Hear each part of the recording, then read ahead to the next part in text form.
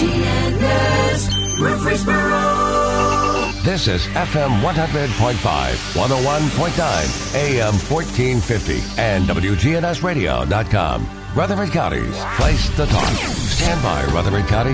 The WGNS Action Line continues a search for truth. I know you're out there somewhere. I know you're out there somewhere you can hear my voice. I know I'll find you somehow.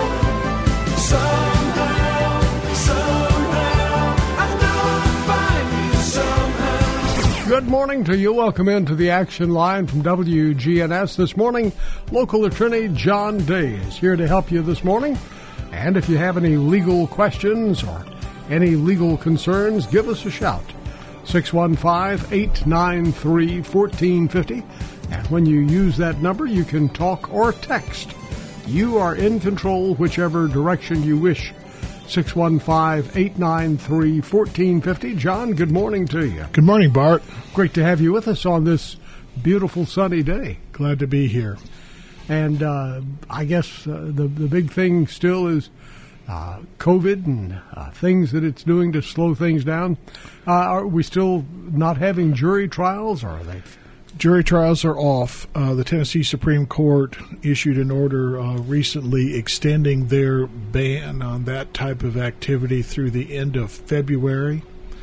The federal courts in Nashville just did the same thing late yesterday afternoon and said no more jury trials until the end of February.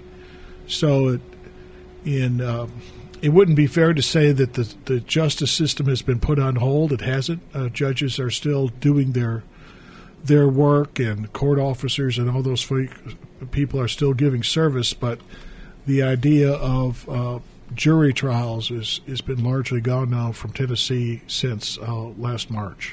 Now, for somebody listening who has been involved in an auto accident or something, and sometimes those do have jury trials, what happens to those cases? Do the others that have been put on hold, do they all have to be tried first and then they get to yours, or how does that work? Well, it sort of depends on your lawyer, and the lawyer for the other side, the driver that was caused the wreck or has allegedly caused the wreck. There is not a requirement in Tennessee that older cases be taken care of, be tried before a jury, before newer cases. But assuming that all the lawyers are doing their job, that's what would happen in the ordinary course, because there's only so many slots. Each judicial circuit in the state sets aside so many days or weeks for jury trials in each courthouse, and it's a finite number of days, and there is no way that those days can accommodate all the people who would like to go to trial on those days. So there is a pecking order, and usually it's who gets there first. So theoretically, right, everybody would be pushing their case the same way, and the older cases would be resolved before the newer ones. But that's not necessarily true. It depends on lots of factors, including the willingness of the lawyers to actually push the case. So if the lawyers filed for those cases back when the event happened, they would be in place in a line waiting for the trials to open up again. Yes, but it's not quite that easy because remember, there's lots of other cases trying to get into that same place. So suffice it to say this: there is a pipe through which all cases flow. The inside of the pipe is what's called the lumen. If we were dealing with a blood vessel, it's the lumen. It's only of a certain size. When one end of the pipe is plugged, the other end has nothing coming out of it. That's where we are with regard to jury trials. And as the closed end of the pipe starts to open, there's going to be a lot of people scrambling to get through it. And how it sorts itself out, it's a little hard to tell. Let me say this.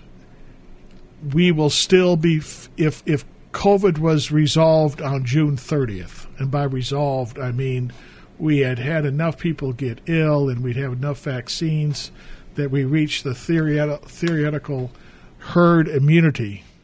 If that happens by June 30th, we will still be feeling the effects of COVID on our judicial system in 2023. Wow. Yeah. So this is a reason to select a really good attorney who can help you get to the front of the line. Yes, and when you use the word front of the line, I don't mean inappropriately Or get you let to the you get front of in the line. line. That's lawyers have some ability to control the progression of the case, and some people push harder than others. So one thing you look for in a lawyer is a lawyer who's willing and has the ability to work hard to move the case as quickly as reasonably possible, realizing that there's other lawyers out there competing for the same limited amount of court space, and also realizing that there's lawyers on the other side of the case who may not have a similar motivation. Now, how do you sort of discover which attorney does that? I mean, if I'm sitting out there listening this morning on the radio and I'm thinking, I have this case and I'm feeling like I'm being left behind while everybody else moves ahead, what do you do? What can you do to determine you have the right attorney? If you've already made the decision on which lawyer you want to help you and you are dissatisfied for any reason, what I would tell you to do is send an email or make a telephone call to that lawyer or his or her assistant and set up a time to meet with them, either in person or over Zoom or whatever, and sit down and tell them your concerns. I would not immediately go out and try to find another lawyer. I wouldn't fire I would sit down and talk, because most lawyers would appreciate the opportunity to explain to you exactly what's going on and the direction they think the case is moving in. If a lawyer's unwilling to meet with you, that's when you start looking for a different lawyer. But give that lawyer the opportunity to explain what's going on, because, I mean, I've got clients right now who, well, I'll give you the classic example, and I think I used this last time I was here. In October of 2019, we set a case for trial in October of 2020. That's how long we had to wait. Now, the good news is we were thinking ahead, and we got on the list. They call it the docket. We got on the jury trial docket in this county a year ahead of time. So we were ready to go in October 20. What happens in the meantime? The pandemic. It was obvious to us in August that case, we weren't going to be able to have trials in October of 2020. And the judge moved us to October of 2021. Now, did we do a bad job? I think we did a great job, because we got the earliest date we could each time. It was quick as we could get it done. And we like to think that we adequately explained that to our client as it was happening. But if for some reason we hadn't, I would appreciate the opportunity to explain to the client, this is why it happened the way it did. Let me explain to you. Here's the correspondence back and forth with the judge and the other lawyers, how we try to pick these trial dates. Because, as I said, only so many cases can get through that pipeline at a single time. There's only so many slots on the jury trial docket where you can actually have a trial. So you've got to work within the system, and I like to think that we know how to work within the system and work with other lawyers and prepare cases quickly, but there's only so many slots at the end of the day.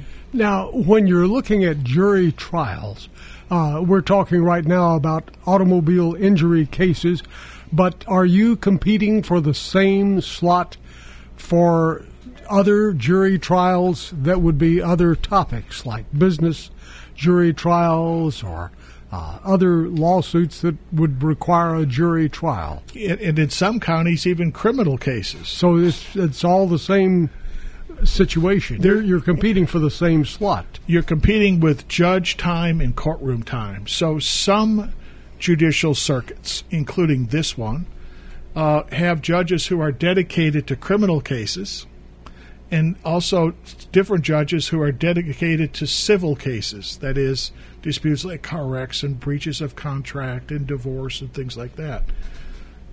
In this county, we are not competing for a judge who might be hearing a criminal case. But that's not true, for instance, in the Upper Cumberland, in Cookeville and all the way down there. There's 7 counties in that district. Those judges may be hearing criminal cases in the morning and civil cases in the afternoon. So we're competing there for a limited number of trial dates, which may be civil or criminal. Let's take a phone call. Good morning. You're on WGNS with Attorney John Day. How are you today? Can I change the subject just for a second? Can you? Sure. Go ahead. Yeah, since I'm a little bit older and senior citizen. Okay, so Let me tell you what I got a problem with. Okay. Murfreesboro and Rutherford County. But be sure it's dealing with legal terms. Yes, sir. Okay. You know when you get a certain age, you have to park a certain place, you get a thing called a parking sticker. Yes, sir. Handicap. Yes, sir. Oh, let me tell you the fun we've been having. Since I'm handicapped, Right. I had to get one of those stickers. But you know what? Trying to trap down one of those stickers is just like trying to find a rabbit down I-24 in the middle of the road. Sir, I went to Laverne. That line was just triple as far as you could see. I went to Smyrna on that what used to be called the Air Base. The line was triple around the building. I went to a town where I live at called Murfreesboro, Tennessee. The line was triple around the building, down in the hill, down the road. Guess what? Day before yesterday, I went uptown called Murfreesboro, went in the building. There were 10 ladies behind each window, and there was 10 people, one person at each window. Can somebody explain that to me? Only 10 people on the inside of the building. Well, I can't explain that to you, but I can make a general comment about all that it may light up the radios here, but let me go ahead and say it anyway. In Tennessee, we have a lot of people who are concerned about taxes and concerned about big government. And so we are fortunate, we don't have an income tax. Believe it or not, if you look around the nation, our property taxes are relatively low. Our sales taxes are relatively high. And through a combination of those things and others, we fund our government. But our government can only spend the money which it gets. And because and so our government services are affected by the budget that they're given. So we are getting the government we're paying for. Let me give you a classic example. In Tennessee right now, if, heaven forbid, you're in an automobile wreck and you lose your life and you end up with an autopsy, those autopsy results may not come out for 6 months. Or if the person who ran into your car was given a blood test and the blood test had to go to the state medical lab and you were trying to figure out if they're a drunk driver, you may not get that for 2, 3, or 4 months. So we are getting the government we pay for. and if, as we continue to cut off or limit the funds to government, we're going to have longer delays in services. So I don't know. I'm blessed in that I don't have to worry about a handicap sticker, even though I'm a senior citizen myself. I'm fortunate. I don't know the exact nature of your problem, but it doesn't surprise me that there are lines that people have to wait in to get government service. I think you have to just go back to the days. Remember when you waited in line to get, say, a Jimi Hendrix concert ticket, and you'd get there at 3 the afternoon before and spend the night there with a tent? Bring a tent the next time. You ain't fair, boy. I'm gonna sell my guitar, but you ain't right. Just spend the night there. Y'all have a good day. Take care. Take care, Bye-bye. All right. Our phone number, see, we'll solve anything this morning, 615-893-1450. Now, I would think we were talking earlier about getting the right attorney.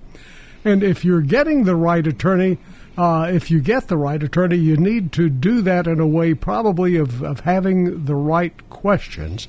We're going to check on the traffic and weather, and when we come back, we're going to put together some ideas on what questions should you be asking that attorney, or what answers should you be giving that attorney? Maybe both of those. We'll be right back. Stay with us.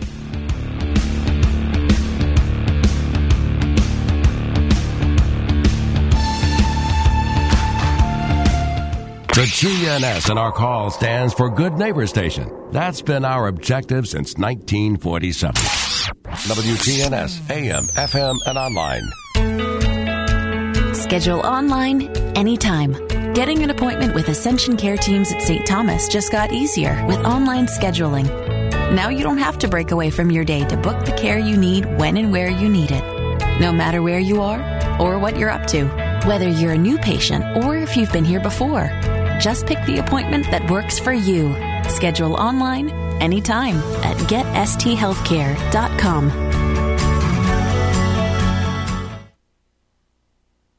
Hi, this is Peter Demas with Demas's Restaurants. I'm always one of those that goes on and off diets. One of the places I love to eat out the most and still be able to do so and maintain a healthy weight is at Demas's.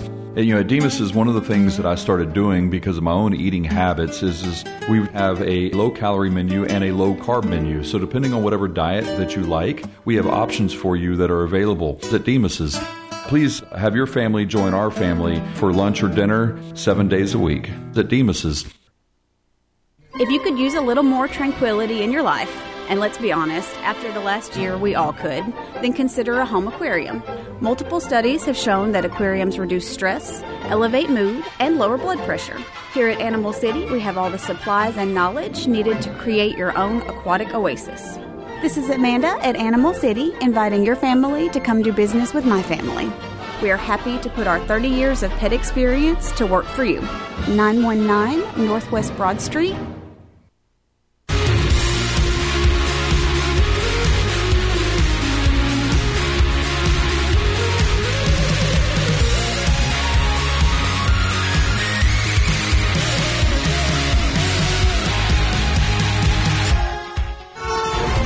Traffic still moving right now, 24 up through the Hickory Hollow area towards Nashville.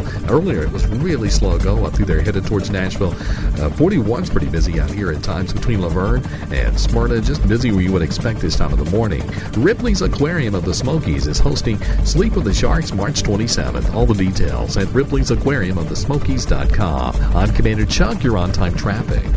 Skies become mostly sunnier this afternoon with a high into the mid-50s. Southwest winds at 5 to 15 miles per hour, gusting as high as 25.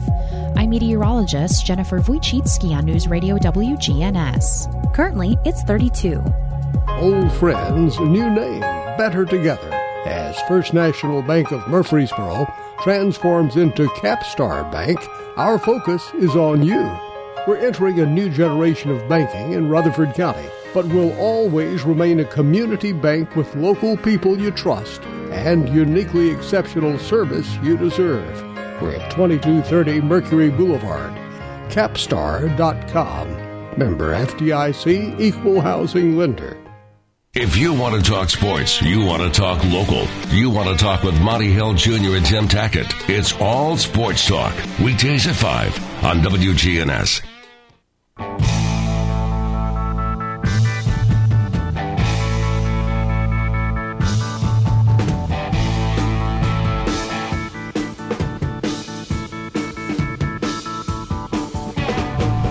Welcome back. Our phone number, if you want to join us, 615-893-1450. John Day is with us, local attorney, and he is answering your questions on legal issues. John, let's sort of get some ideas on preparing questions. Let's say you're looking for an attorney to help you with an injury case, and you're hoping to go to trial. Do people want to go to trial? Is that the preferred route to go?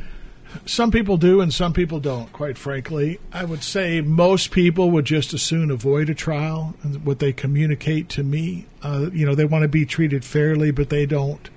They also believe there's a premium on getting things resolved quickly and avoiding the hassle of a trial. So I would say, other things being equal, most people prefer a settlement if it's a reasonable settlement. Now, are there advantages of one direction or another, or advantages of having a trial or advantages of not having a trial?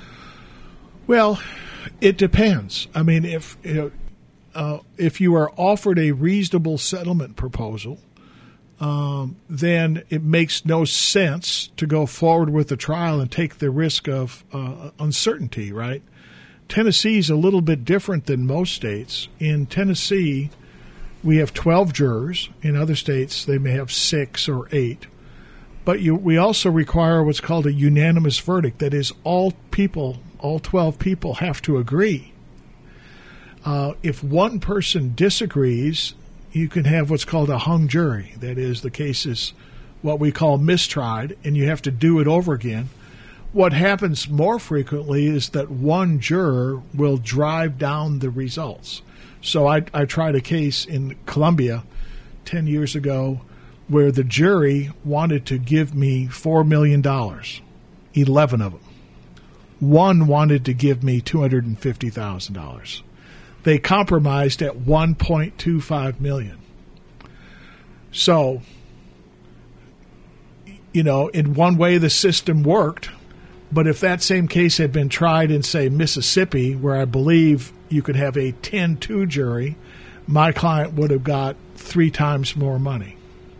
So the risk is, I point that out to say, the risk is that by going to a jury trial, you always take the risk that 1 or 2 or more jurors may have bad feelings about your case for whatever reason and could impact the result.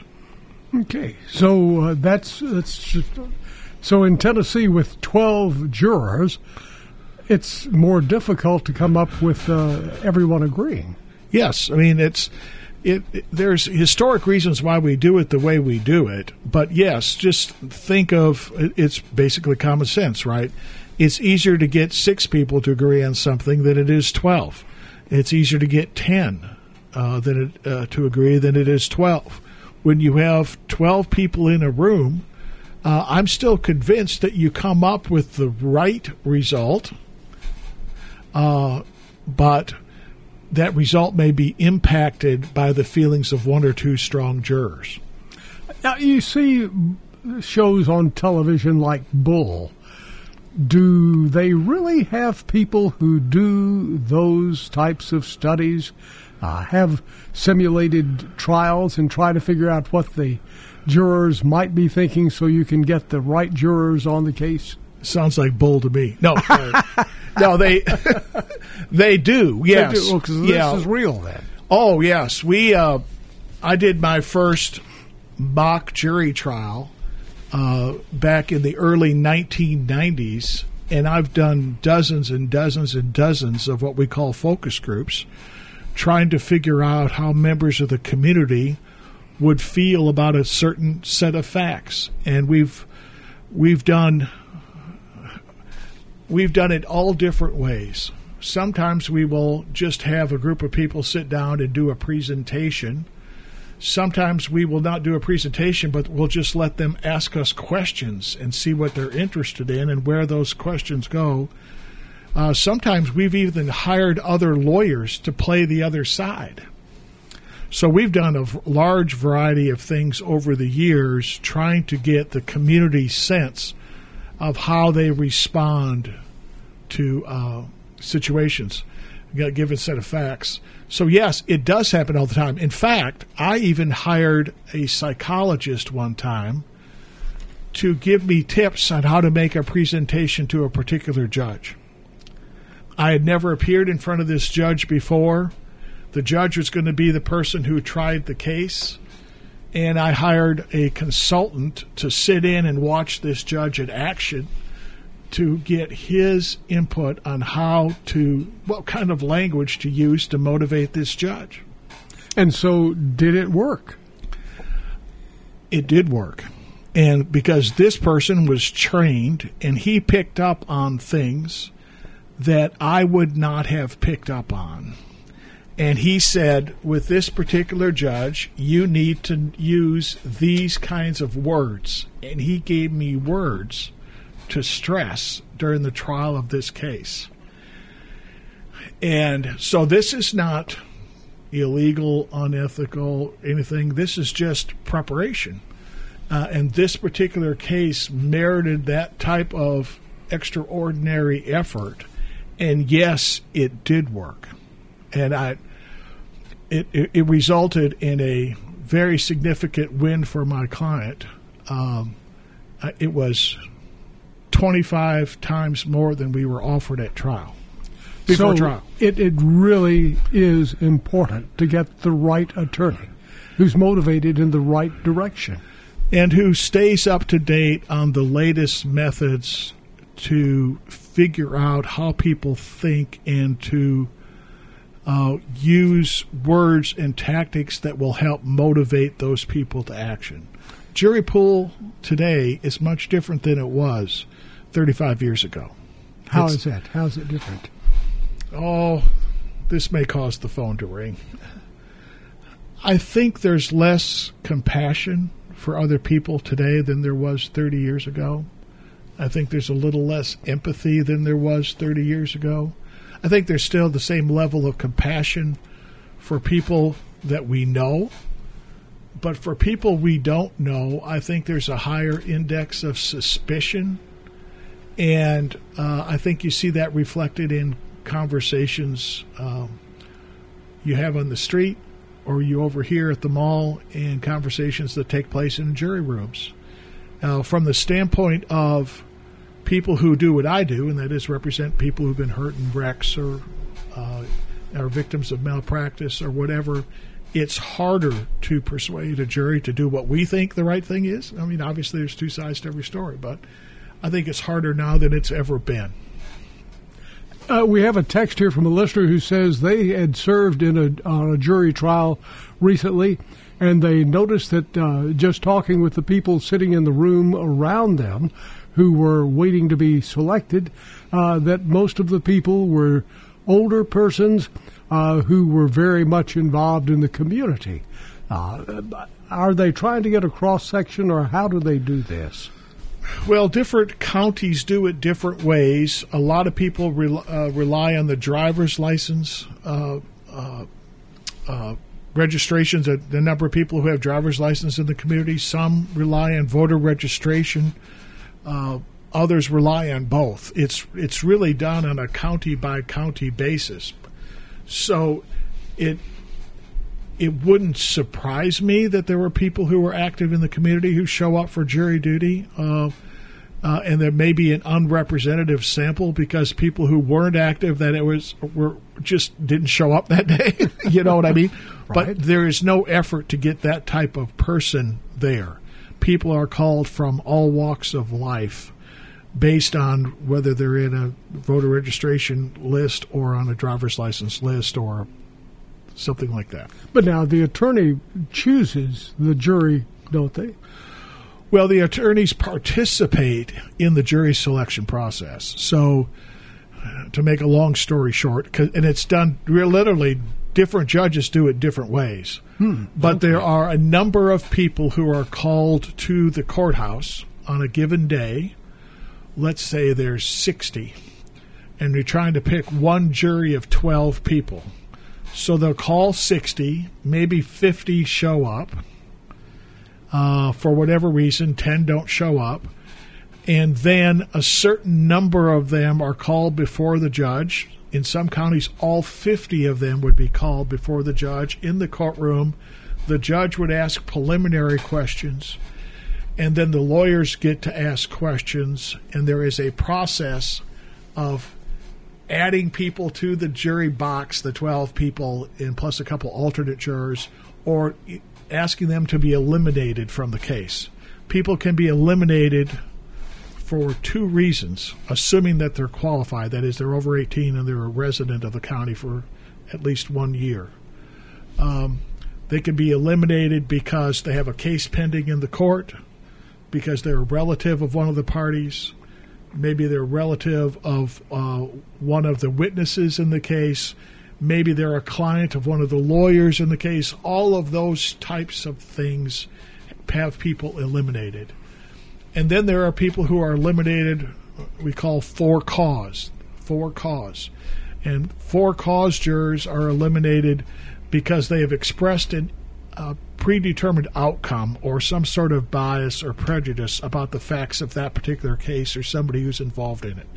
So, for instance, if a person is charged with drunk driving, the defense lawyer will want to know whether anybody on that jury panel, that pool of people, has ever been hit by a drunk driver.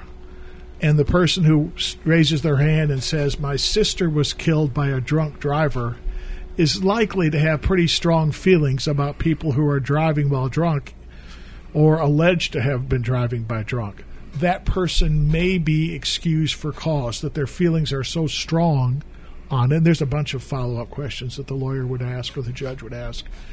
They may be excused for cause. If that person was not excused for cause, the lawyer could still eliminate that juror on what's called a peremptory, funny word, challenge. And each lawyer gets so many peremptory challenges that they can utilize to get people off of the final 12 for whatever reason they want, other than race, gender, national origin, religion, that sort of thing. Now, as a person who is preparing, it's their case that they're looking at a lawyer and wanting to be sure the lawyer has all the information that they need to represent them well. Should they prepare a list of facts and thoughts to give to the attorney in advance? They should, if they can, gather up certain information that lawyer is going to need to know to determine if he or she can help. So people are nervous about this because many people have never called a lawyer before, or maybe they called one time and didn't have a pleasant experience. Everybody worries about what it's going to cost, so they may be hesitant to call, or if they are, they're not fully prepared to do it, and it may be less than a satisfying experience. So what I suggest to people, number one, if they're trying to hire an injury lawyer or represent their family in a case where a family member has been killed, the first thing they need to do is set aside that fear of making the phone call, if they can. Because, number one, it's not going to cost anything. That is, the people who do that type of work regularly, like myself, we don't charge for that phone call. We don't charge for that initial meeting. We get information and then set up a time to meet again, or whatever. There's various courses of action you can take, but we don't charge for it. So don't worry that, geez, I've been in a wreck. I've been home.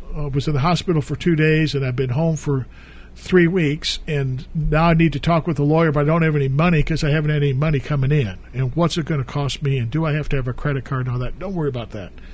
Most lawyers will not charge. But here's the information that you need to have ready. If it's a car wreck, for example, you were probably given a police report number. So each law enforcement agency has a database of accident reports, crash reports that they prepare after each crash. It takes 3 days, 4 days, 6 days, it depends, for a preliminary report, which is sometimes the final report, usually it's only one, to actually be available to the general public, but it's given a report number. So if you're physically able at the scene, the officer will give you a little card, a business card, or a little slip of paper that says, Rutherford County Sheriff's Department, crash report number such and such. It'll be a 6 or 8 digit number. It is important to have that handy. Insofar as our office is concerned, we don't ask that people go out and get that themselves. We go to the expense, because it costs usually $8 to get it. We'll go out and get it, but it saves a lot of time if you have that crash report number ready. It's helpful to know who you believe caused the wreck. That is, do you know the name of the other driver? Some people do. Many do not, because they haven't got the crash report yet, and they were hurt too badly to figure that stuff out. But if you do know the name of the other driver, it's helpful to have that handy. Why? Because the lawyer you're talking to will want to look through their records to see if there's some reason they can't bring a claim or a lawsuit against that person. So, for instance, I've represented thousands of people in Middle Tennessee. I don't remember all of their names off the top of my head. Give me a name and a couple facts and I'll remember. But just off the top of my head, I can't give you a client list of people I've helped over the last 39 years. But I would not want to bring a lawsuit against somebody who I had recently represented, and certainly against somebody that I was representing right now. So I'd like to know that as soon as possible, so I can do what lawyers call a conflict check. That is there some conflict of interest that would prohibit me from getting involved in this new matter that I've just been called about? So if you know who you think caused this incident, then it would be helpful to have that information ready. So, really, when you're involved in an accident or something of that sort, get as much information prior to waiting for that police report. You're going to probably talk to the person that you feel ran into you or caused the accident. It's okay to say, hey, can I see your driver's license and your insurance card? And when they show it to you, take your cell phone out and take a picture of it. Right. That way you have the information. Yeah, although I will say this, a lot of people are intimidated to ask that question because they don't want to appear to be adversarial. And some people react to it very badly, particularly if the other person has been drinking or something. So I can't tell you how many times people call me and say, that jerk ran a red light and hit me and didn't even get out of his car. He wouldn't even walk over to see how I was. Well, in those circumstances, you're not going to get a chance to photograph their driver's license. So the way I would handle that is this. If you have the opportunity to talk to the other driver and feel comfortable getting that information, then you should get it, and give yours. Exchange the information. There's no harm in that. It doesn't mean you're admitting you did anything wrong. If you don't feel comfortable doing it, then don't do it. And once again, many people can't do it because they're unconscious or they're quickly whisked away by the ambulance or something like that. So will the police help you get that information? Or the police will get the information? The police will get it when they show up. So of course we have hit-and-run wrecks all the time, but yes, the police will get the police report at the end of the day that comes out, as I said, 3, 4, 5, 6 days later, will have the name of the drivers involved, the address of the drivers involved, who the insurance company, if they can find proof of insurance, who the insurance company is, and who the owner of the vehicle is. All that information will be gathered by the police. Tell you what let's do. Let's pause, check on the traffic and weather, and we'll be right back. And if you have a question, we're getting some interesting text messages in right now, trying to figure out how we can work these into the questions. Our phone number is 615-893-1450. We're going to continue the conversation with local attorney John Day as you prepare to go to trial or try to resolve that hit and run or accident in which you were involved.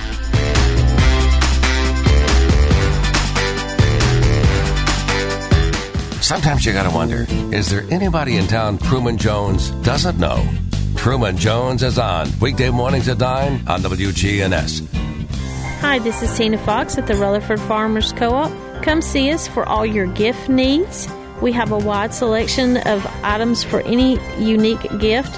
Also, if you have feathered friends or furry friends, we have what you need. And if you're needing some clothing, come check out our Carhartt. The Co-op Farm and Home Center is located at 985 Middle Tennessee Boulevard, just off of South Church. And you don't have to be a member to shop with us. Come on over to the Co-op Farm and Home Center and say hi to Tina Fox. For 80 years, Roscoe Brown has been the trusted name in heating, cooling, and plumbing for Middle Tennessee homeowners and businesses. Throughout the years, our number one goal has been to accurately assess your HVAC and plumbing systems.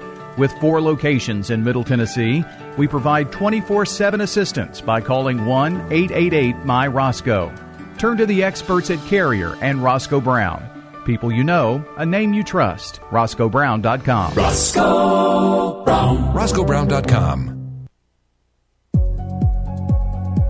Traffic still moving right now, 24 up through the Hickory Hollow area towards Nashville. Earlier, it was really slow go up through there, headed towards Nashville. 41's pretty busy out here at times between Laverne and Smyrna, just busy where you would expect this time of the morning. Ripley's Aquarium of the Smokies is hosting Sleep with the Sharks March 27th. All the details at ripleysAquariumofthesmokies.com. I'm Commander Chuck. You're on time traffic. Skies become mostly sunny here this afternoon with a high into the mid-50s. Southwest winds at 5 to 15 miles per hour, gusting as high as 25. I'm meteorologist Jennifer Wojcicki on News Radio WGNS. Currently, it's 32. This is Jeff Graham with Tire World. I want to invite you to visit our new off-road department at our Memorial Boulevard location, featuring lift kits, leveling kits, light bars, as well as wheel and tire packages. Just come by and ask for Gator for all your off-road needs. That's Tire World on Memorial Boulevard. Good Neighbor Talk covers issues you won't hear anywhere else. They're local issues. WGNS, AM, FM, online.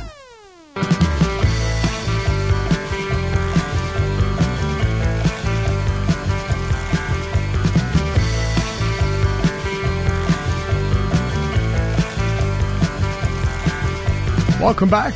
John Day is with us this morning, and if you have a final question that you really need answered, get it to us quickly. 615-893-1450. We're getting a lot of questions in about the types of questions to prepare. How do you know what things you need to put down on a list as far as what are the most important facts that you need to relay to the attorney? It's helpful to be able to give the attorney who's going to help you with a personal injury case a list of the medical treatment that you receive for your injuries. You know, there's often an ambulance, there's an emergency room, there may be a family doctor visit or a visit to an orthopedic surgeon, there may be physical therapy, and it's helpful to the lawyer to have a list of those people and at least their phone numbers. Maybe you don't have the whole address, but at least their phone numbers, because the lawyer is going to have to obtain the medical records and medical bills from each one of those healthcare providers to determine, number one, can they relate the injuries to the crash itself as opposed to something else, and number two, the nature and extent of treatment. So it's helpful to have that information readily available. It's also helpful to have information available about your prior medical history. So here's the issue. If you had a car wreck 2 years before the car wreck you're calling about, and had a sore neck for several weeks after the wreck, after that earlier wreck, and then you're hit 2 years later and you have a broken arm, what happened with your neck isn't particularly important, because it's two different body parts, right? But if you injure your neck a second time, 2 years apart, it's really, really important for that lawyer to know that you had that prior injury so that he or she can work with the doctors to figure out what's related to the second wreck and what's related to the first. So I had a situation just the other day. I was on the phone with somebody on Monday. They had been in 2 wrecks in 11 months, both rear-end collisions, both at high speed. You can see the potential for problem there. The insurance company for the at-fault driver in both cases was going to blame the other one for the harm, right? And as a lawyer representing that gentleman, you have to be very, very careful that you don't try to claim something that's in fact related to the other wreck. You don't want to cheat, right? Right. So you've got to get both medical records and then work with the doctors so that they can explain what injury is related to what wreck. And a lot of people, particularly people over 40, have trouble understanding. This is why I say people over 40. You know, Bart, when you turned 40, your warranty wore out, right? That's right. I may have worn off earlier. Well, I'm giving you the benefit of the doubt. Mine was a little earlier, too. Depends on the way we live, right? But no, we've all had aches and pains over the years, and it is important when you have particularly a neck or back injury or shoulder injury that lawyer know any history that you've had of prior complaints to that neck, back, or shoulder, so that he or she can make sure that you're fully candid about what happened in the past. Mm-hmm. And you can distinguish between what was then and what is now. So that history of prior medical treatment is really important. We only have about a minute left in the program, but we have an interesting question here. Can you use a dash cam, a camera on the dashboard? Yes. There's in fact, there's a recent case out of Florida that just decided 2 weeks ago that talked about that very issue. And yes, a dash cam, evidence from the dash cam, is admissible in court. Now, does this just run all the time? Or how does the dash...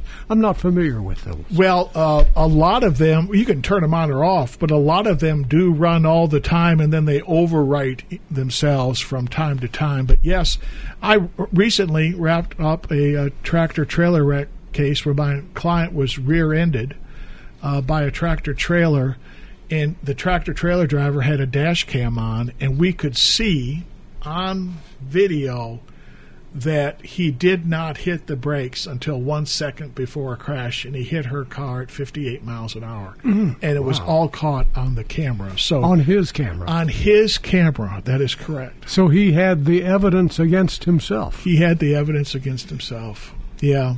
But it's also evidence that can be used to help you, right? And that was the case in Florida where the dash cam evidence was used to exonerate the driver of any wrongdoing. So there is pros and cons to having a dash cam, but yes, it is admissible into evidence if you lay what lawyers call the proper foundation. That is, there's a proper way to get evidence admitted into court. Good lawyers know how to do that, and that information can be very, very helpful.